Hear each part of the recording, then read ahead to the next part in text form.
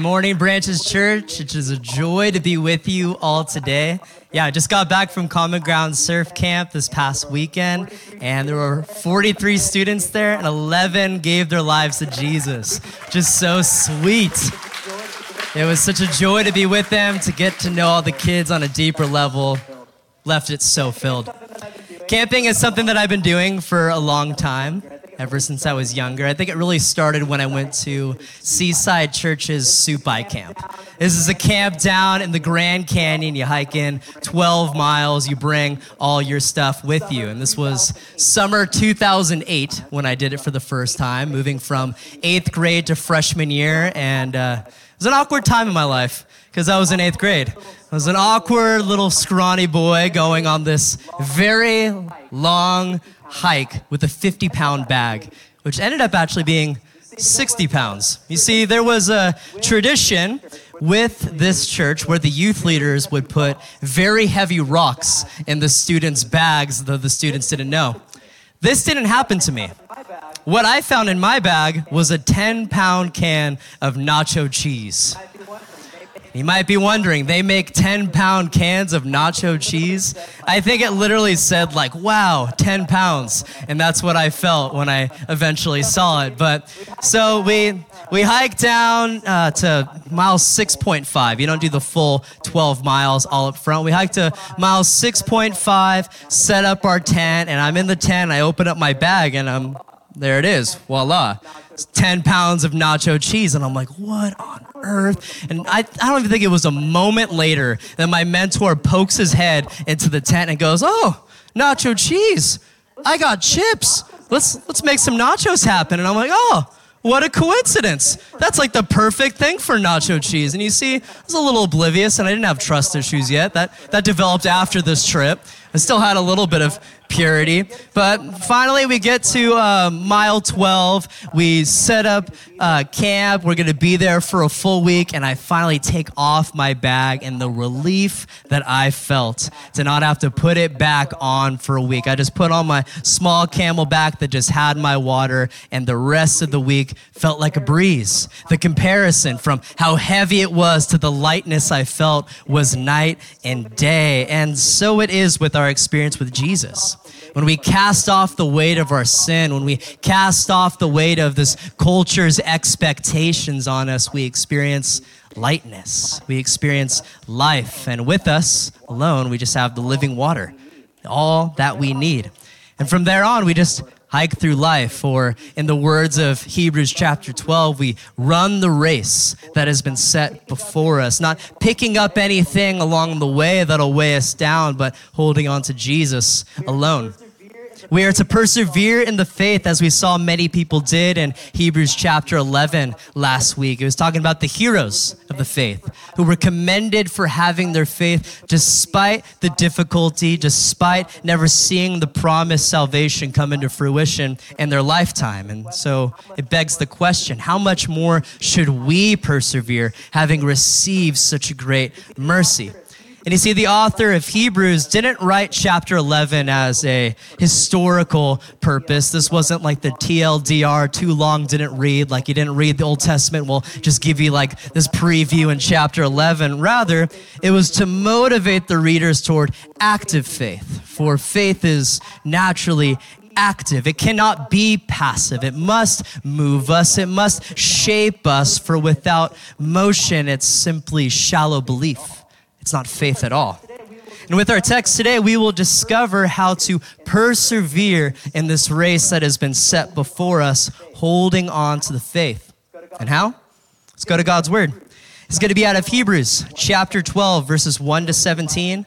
You could open your Bibles there. Hebrews is of the final books of the Bible. If you need a Bible, you can raise your hand, and Usher will bring one to you. And I'm going to be real. I'm just going to be honest. I never know how much time I should leave. I think in a few moments, I'm going to start reading. You never want to read it too quick. You start reading, they're like, I'm still flipping to the page, Austin. I feel good about it now. You guys feel good? Hebrews chapter 12. This is the word of the Lord. Therefore, since we are surrounded by such a great cloud of witnesses, that being everyone who was talked about in chapter 11, Let us throw off everything that hinders and the sin that so easily entangles.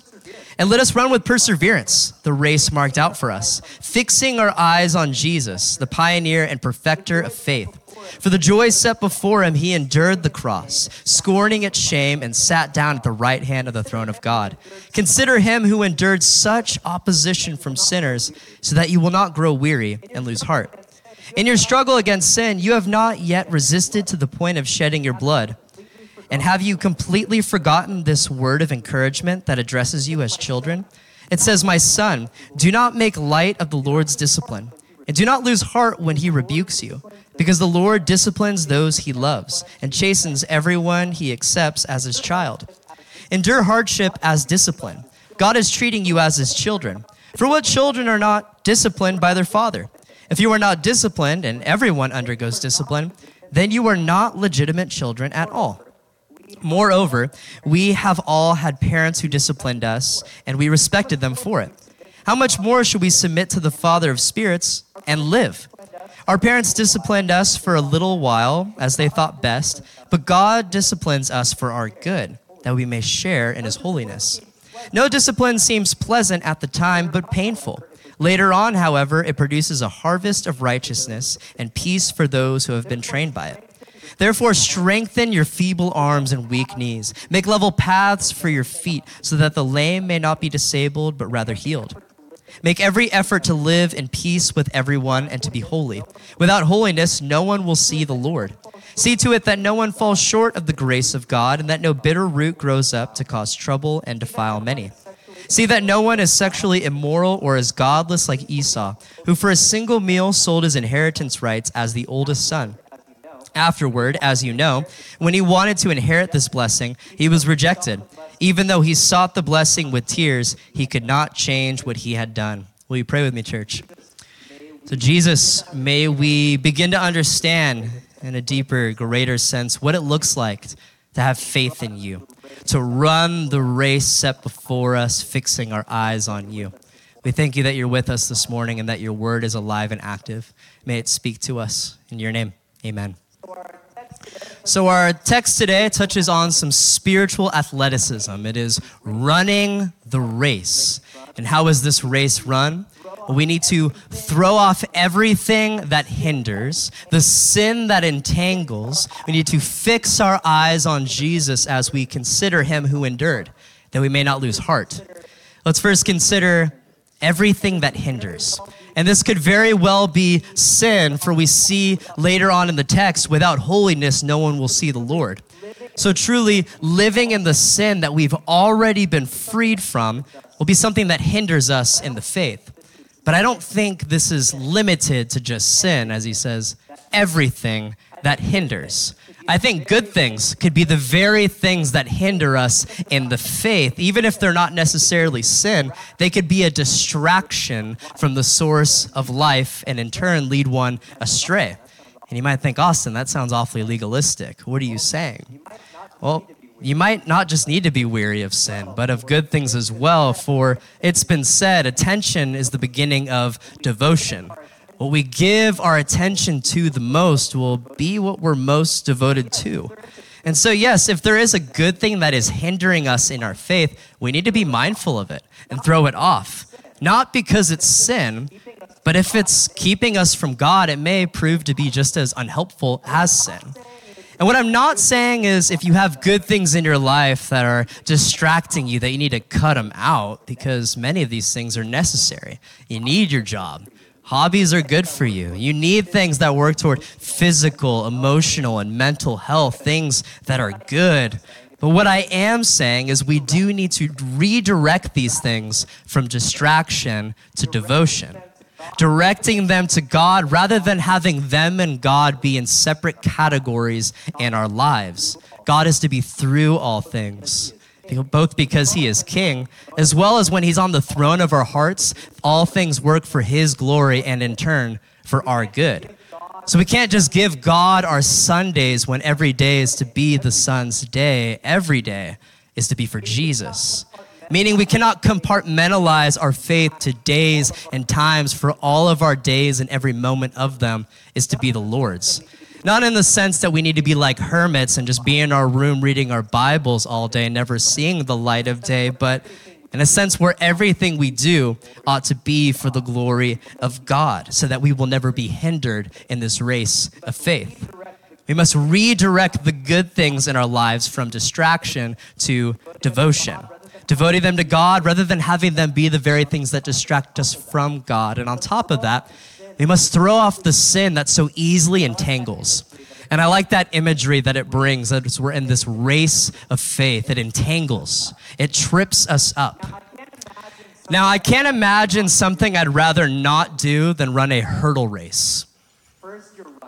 First, you're running. Second, there's obstacles in your way as you're running. Doesn't really make sense in my mind why one would want to do that. Likelihood of tripping seems very high to me. And it's not just me. Even the best of the best may fall at times. In 2015, there was a steeplechase race at the Diamond League meeting in France. And the American runner, Evan Yeager, suffered the worst collapse of his career. He tripped over the final hurdle just 50 meters before the finish line. But before that, he was blowing the competition out of the water. He was on track to set a personal record, the American record. He was going with all of his might, but tripped over the final hurdle and was passed. He said in an interview afterward, "I don't know if I was too fast or too tired. I gave it everything I had to get over the barrier, but my toe just barely clipped it. I couldn't stop myself from falling." Now, I'm not pointing any fingers. I wouldn't do any better. And obviously, someone who does hurdle races professionally, they're built differently. They're a different kind of human. Even my student, Ian Dean, who does hurdle races, he's a machine. Not every person can do this. However, in a similar sense, when we choose to hold on to the sin that Jesus has freed us from, it could easily entangle us, trip us up. It's like we're placing hurdles on the track of our faith in which we are running the race. And eventually, though we may see sin as a private issue, the downfall could produce a public result. We may trip on this sin and the results be detrimental. We may be going about life too fast or too tired, as this runner said, and clip on the hurdle, meaning we may come to the end of ourselves with this sin or find ourselves at a loss. So we must throw off everything that hinders and the sin that so easily entangles. Continuing on, let us run with perseverance the race marked out for us, fixing our eyes on Jesus, the pioneer and perfecter of faith. And this word pioneer, it's also translated as champion. The champion of our faith. Jesus held it perfectly. He's the perfecter of our faith as he solidifies it. Continues the growth in us as we look to him. We are to fix our eyes on Jesus because he ran the race perfectly. And we will typically look to the example of those who show excellence in the things that we want to grow in. There's no better person to look to than Jesus in regards to the faith, fixing our eyes on him. In a similar way, perhaps you want to grow in skill and a hobby. Let's say pickleball, for example, because somehow it's reached every generation. I have like 11-year-old middle schoolers playing it, and then my 85-year-old grandpa is just destroying fools on the court. He is so good. Everyone loves pickleball. Now, if you want to grow in your skill in pickleball, you're not just going to play with people that you're better than. It'll be good for your ego. And perhaps you'll grow a little bit over time, but it won't be the most efficient. What would be the most efficient is playing with those who are far more skilled than you. It'll serve as a pickleball masterclass in a sense. And so it is with Jesus. We fix our eyes on him because he is the master of faith, the champion of faith, the perfecter of faith, and we follow in his example. Rather than in our own abilities or the abilities of those around us, we go to the gospel accounts and we learn from him, the master, the champion. Next, looking to him who for the joy set before him endured the cross, scorning its shame, and sat down at the right hand of God. What was the joy that was set before him? How could he go to this gruesome death with joy? What could it have been in? It was in us. We were the joy. Us, his kids, being able to receive salvation from him. Us having the opportunity to be brought into the family of God. Whoever believes in him will not perish, but have eternal life. The end goal carried Jesus through the difficulty. Similar to an experience you may have had that had proven difficult, maybe childbirth, cramming for SATs, or working overtime for vacation money. See, with these situations, the process, it's not a breeze, but with the end in mind, one is able to push through for the joy that is set before them. Like the pains of childbirth, they're literally a result of the fall, but the joy of the baby coming into the world makes it all worth it. Or the pains of cramming for SATs, the long sleepless nights, the multiple cups of Keurig coffee because you don't have time to make a Chemex coffee that's gonna be bitter. I'm talking about the coffee. It's gonna be bitter because it's Keurig coffee, but also from the cramming for the SATs. But when you get the proper score for the school you wanna get into, it's gonna be good. Or working overtime, it could be soul crushing to a degree, but when you finally get to that vacation, when you're on the beach or you're in a cabin in the mountains, it'll all be worth it. And you see all these examples, they so fall short of the joy that Jesus experienced with the joy that led him to the cross, this joy for all of us to be brought in, so much so that the author notes he scorned the shame, meaning he had a rejection of regard for his own reputation. Because being hung on a cross, this was incredibly shameful in the ancient world, but it did not matter to him. It did not matter to him for the joy set before him, us being brought in. And with that, we are to consider him who endured such opposition from sinners, so that you will not grow weary and lose heart. We are to draw from the example of Jesus, considering him who endured and he who has the capacity, who gives us the ability to have the capacity to endure. Through Jesus, we are given the capacity to endure hardship. As we see in the text and as we have all experienced to some degree, we will go through hardship.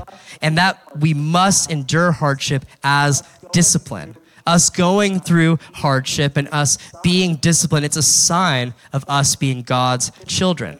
God disciplines his kids, disciplines those he loves. It is a sign that we are his. It's a father who knows us, who loves us, and leads us through things for our ultimate good. The author touches on how if a child is not disciplined, then they're not legitimate children, not true sons or daughters at all. But what does this mean? Well, education in the ancient world was limited to just legitimate children. It was not given to children who were illegitimate. And so, illegitimate sons did not receive an inheritance, whereas the firstborn son would be the one who would receive the family inheritance. All that to say, since we are disciplined by God, we are legitimate children, and we will receive the inheritance from God through Jesus. Salvation.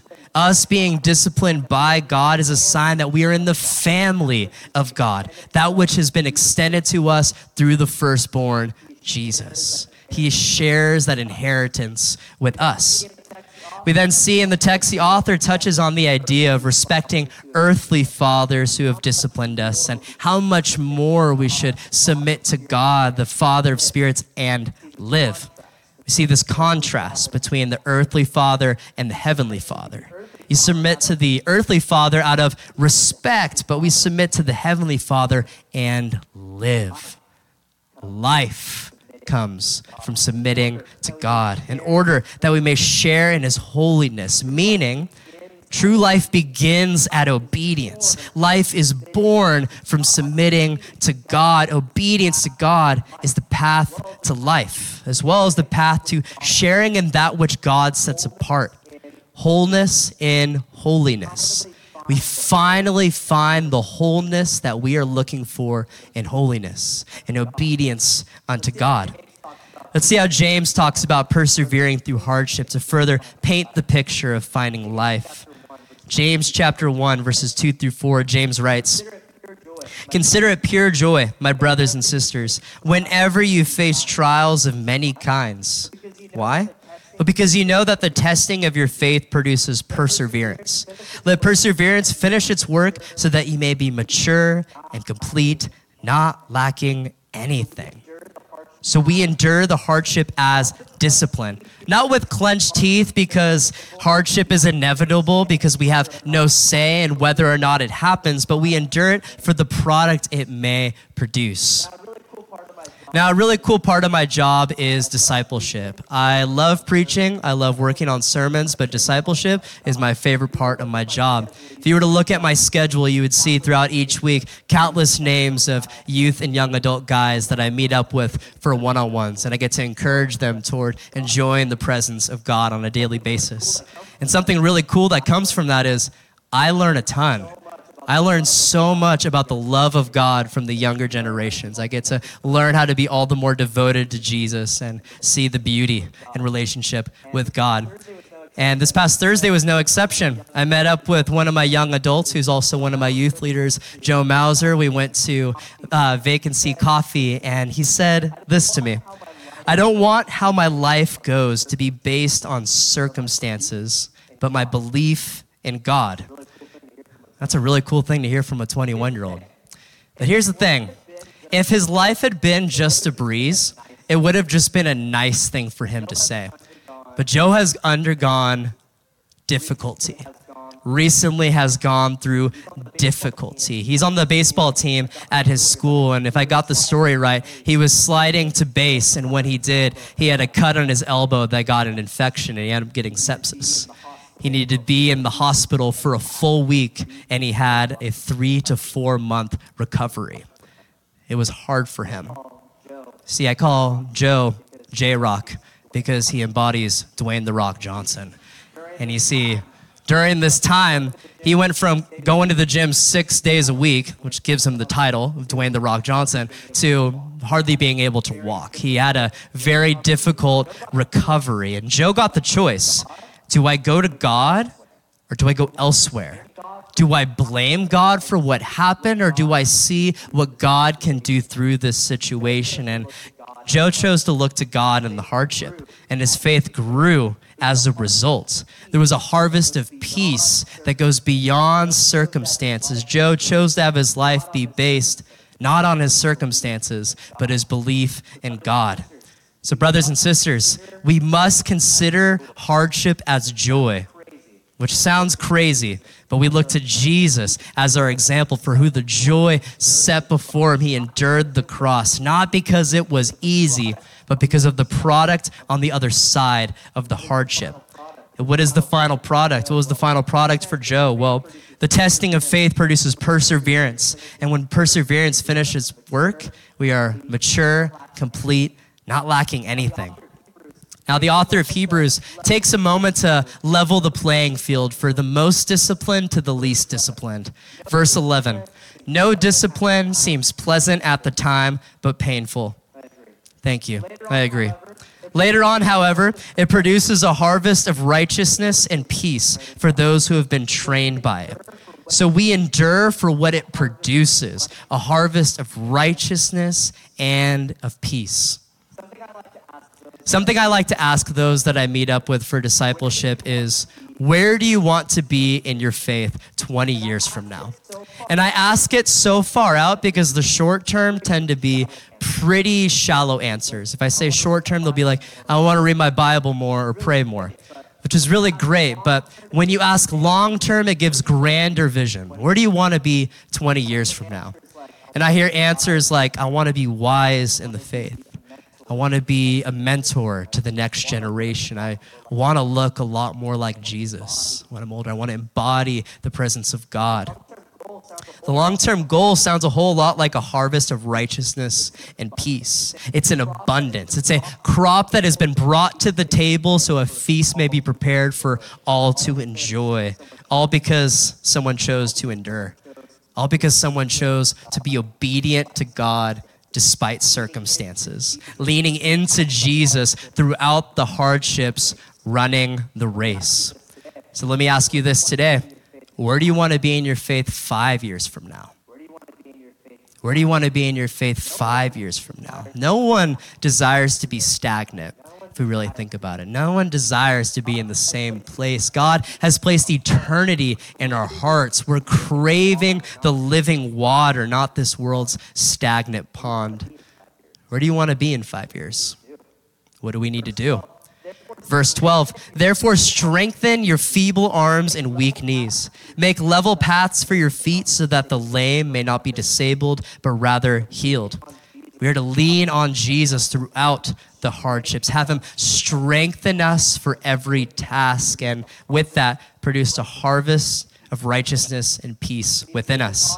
And you see, this audience's weakness corresponds with their discouragement. They needed to recognize that discipline for their good should actually encourage them despite the circumstances they're going through. And the author here alludes to Isaiah 35:3, writing, strengthen weak hands, steady the shaking knees. This was in reference to the coming kingdom for the people of Israel. They're awaiting the Messiah. And in Isaiah 35:10, joy and gladness will overtake them, and sorrow and sighing will flee. They will be overtaken by joy and gladness. Have you guys ever felt that? Or have you guys ever watched a video and you were overtaken with laughter? Like you're just crying, laughing so hard. You're like kind of wheezing. You guys ever felt that? I feel that with my brother-in-law Dakota often. And it's like a scene. We make a scene and we're overtaken. This is what the author's saying. Overtaken by joy and by gladness because of their present circumstances? No, they're going through it. But because they were looking forward to the coming Savior. Just as Jesus endured the cross for the joy that was set before him, the people of Israel had joy set before them, leading them to endure. But presently, they need to strengthen the weak and discouraged with the promised kingdom come. And with us, strengthen our arms and knees for the race that we are running, doing so by keeping our eyes fixed on Jesus. Now, the last section of our text today is on being holy, and it's congruent with the previous section, as holiness is seeking the Lord, God who will enable us to run this race, God who disciplines us that we may be strengthened and who ultimately gives us life. Verse 14, we must make every effort to live in peace with everyone and to be holy. Without holiness, no one will see the Lord. So notice, those who seek the Lord are at peace with others, or are at least trying to be at peace with others. They're making every effort to be at peace with everyone. And if we are not, that could be an issue. We must consider this, brothers and sisters. Am I truly seeking the Lord? Is my default mode toward others peaceful? This is something important to consider as we are all part of the family of God. We're all going to be together on this side of eternity and 10,000 years from now. We need to learn how to love each other. We need to learn how to be at peace with each other. And holiness, you see, it's the opposite of falling away, that which the author of Hebrews is constantly reminding his audience to not do. Do not fall away. Holiness, it's being set apart for God, whereas sinful tendencies are set apart from God. And you see, holiness should not just be understood in terms of sinlessness. I don't know about you guys, but I gave my life to Jesus and I still sin sometimes. Anybody else? You just like kind of keep sinning after you give your life to Jesus. You thought you'd be better, but it just kind of keeps on happening, like shoot. Yeah. Holiness describes those who continue to seek and pursue the Lord day after day. As Jesus declares in Matthew 5:8, the pure in heart are blessed, for they will see God. The pure in heart will see God, but not those who don't have holiness, not those who are not seeking the Lord. You see, for believers, sin creates like a type of fog. Like maybe you've had the experience of walking on the beach and it's super foggy that you can't see the waves. Doesn't mean the waves aren't there. It's just the fog is clouding your vision. And when we are living in intentional sin, our spiritual vision is fog. God is just as near as ever. He remains Emmanuel, God with us, but we are clouding our vision. It reminds me of a time that I went surfing with the student Carson Unger. The waves were pumping. It was a really good day. It was overhead with about 10 feet of visibility. like could not see at all. We would see the wave like a moment before catching it. And it was really fun, really scary, but thinking about it, we might have missed out on better waves. There could have been better waves just 50 yards this way or 50 yards that, but we couldn't see a thing. We can only see so far in front of us. And just as the fog blocks vision and keeps us from experience, so does sin block our vision from God. Without holiness, the author writes, no one will see the Lord. We'll miss out on the glory of God as we settle for less. And that's what sin is. It's settling for less. As C.S. Lewis puts it, it would seem that our Lord finds our desires not too strong, but too weak. We are half-hearted creatures, fooling about with drink and sex and ambition when infinite joy is offered us. Like an ignorant child who wants to go on making mud pies in a slum because he cannot imagine what is meant by the offer of a holiday at the sea. We are far too easily pleased. We are far too easily pleased when we settle for lives of sin and miss out on the glory of the Almighty God as a result. And with that in mind, we must make every effort to be in peace with everyone and be holy. For without holiness, no one will see the Lord. The author then notes, see to it that no one falls short of the grace of God, and that no bitter root grows up to cause trouble and defile many. To which many of you may have considered, okay, I know Paul says we all fall short of the glory of God. Can I also fall short of the grace of God? But this is in regards to a return to the law, that which the author of Hebrews is warning the audience about. It means to diligently keep both ourselves and others from a return to legalism. We are not to return to trying to save ourselves. See to it that no one falls short of the grace of God by abandoning the grace of God to save themselves. It doesn't work.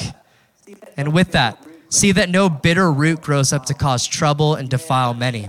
You may have heard it said, bitter root causes bitter fruit, stubbornness, pride, arrogance, greed, all of which affects those around us. As Pastor Shay taught the other week, we have this faith that is supposed to be personal, but it's also communal. Our faith affects those around us, whether we consider it or not. So we must continue in the grace of God, being formed by it continually. And not just we ourselves, but we must see to it that no one falls short of the grace of God. Meaning we look out after our brothers and sisters. We keep them in check. We hold them accountable. We be bold enough. We love them enough to say, hey, I'm seeing this trend in your life. I'm seeing this pattern. Let's talk about it. Let's talk about it. For as iron sharpens iron, so does one person sharpen another. Continuing on in the text, Esau gets the worst shout out ever.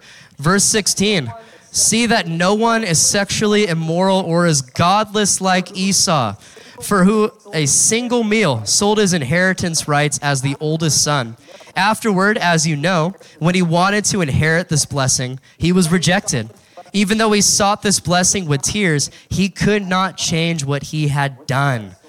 Now, what's this guy's story? He lost the blessing. Not because God took it from him, but he traded it away. Esau, he gave up the promise, his inheritance, to ease his physical discomfort for a meal, for lentil stew. Lentil stew. He gets this shout out now. You see, the author brings this up as his listeners are considering giving up the promise, but to ease their social discomfort instead. Recognizing the audience, they've been given something precious and beautiful in the gospel. They must never forsake it, cast it away for the comforts or joys of this age. They mustn't walk away as they see many of their brothers and sisters doing. But it looks like Esau was remorseful, right? Like he felt really bad about it. Well, there's actually no indication that Esau recognized his responsibility nor the depth of his guilt. His only interest was to reclaim the blessing he had forfeited. Verse 17, even though he sought the blessing with tears, meaning he sought the blessing rather than repentance. Repentance being the means in which we obtain the blessing. So the author isn't saying God doesn't allow people to repent if they wish to. Rather, his point is that time had passed when Esau could repent, and Esau never did repent. So the author doesn't want the same misfortune to happen with us. So brothers and sisters, we must live lives of repentance, casting off the old and putting on the new, throwing off everything that hinders and the sin that so easily entangles, fixing our eyes on Jesus and running the race that has been set before us. Life is hard and it will continue to be hard. So endure this hardship as discipline. See what God may be doing through the trials, because God doesn't waste the trials. God never wastes the trials, as we see in Romans 8:28. And we know that in all things, God works for the good of those who love him, who have been called to according to his purpose. He doesn't let things go to waste. So see what God may be doing through all things for his glory and in turn for our good. Brothers and sisters, run the race that has been set before you. Continue with Jesus, for in he alone there's life. Will you stand with me as we go into this time of response? So Jesus, as we consider the joy that was set before you, that led you to the cross, the salvation of those who would receive your grace, that which was given freely and could not be earned. Lord, may we be led into a posture of worship with joy, with thanksgiving, with gratefulness. Jesus, may we have our eyes fixed on you. I can't imagine a greater posture of worship than having our eyes fixed on you, giving you our full attention, and with that, giving you our full devotion. Jesus, you are King. You are worthy. We proclaim your lordship over our lives, and we desire to run the race fixed on you, obedient to you, and with that, experiencing the fullness of life. I pray over this time of response that we would respond with the cross in mind. We would experience your grace in a fresh new way, and we would give you the glory that you so rightly deserve. In Jesus' name, amen.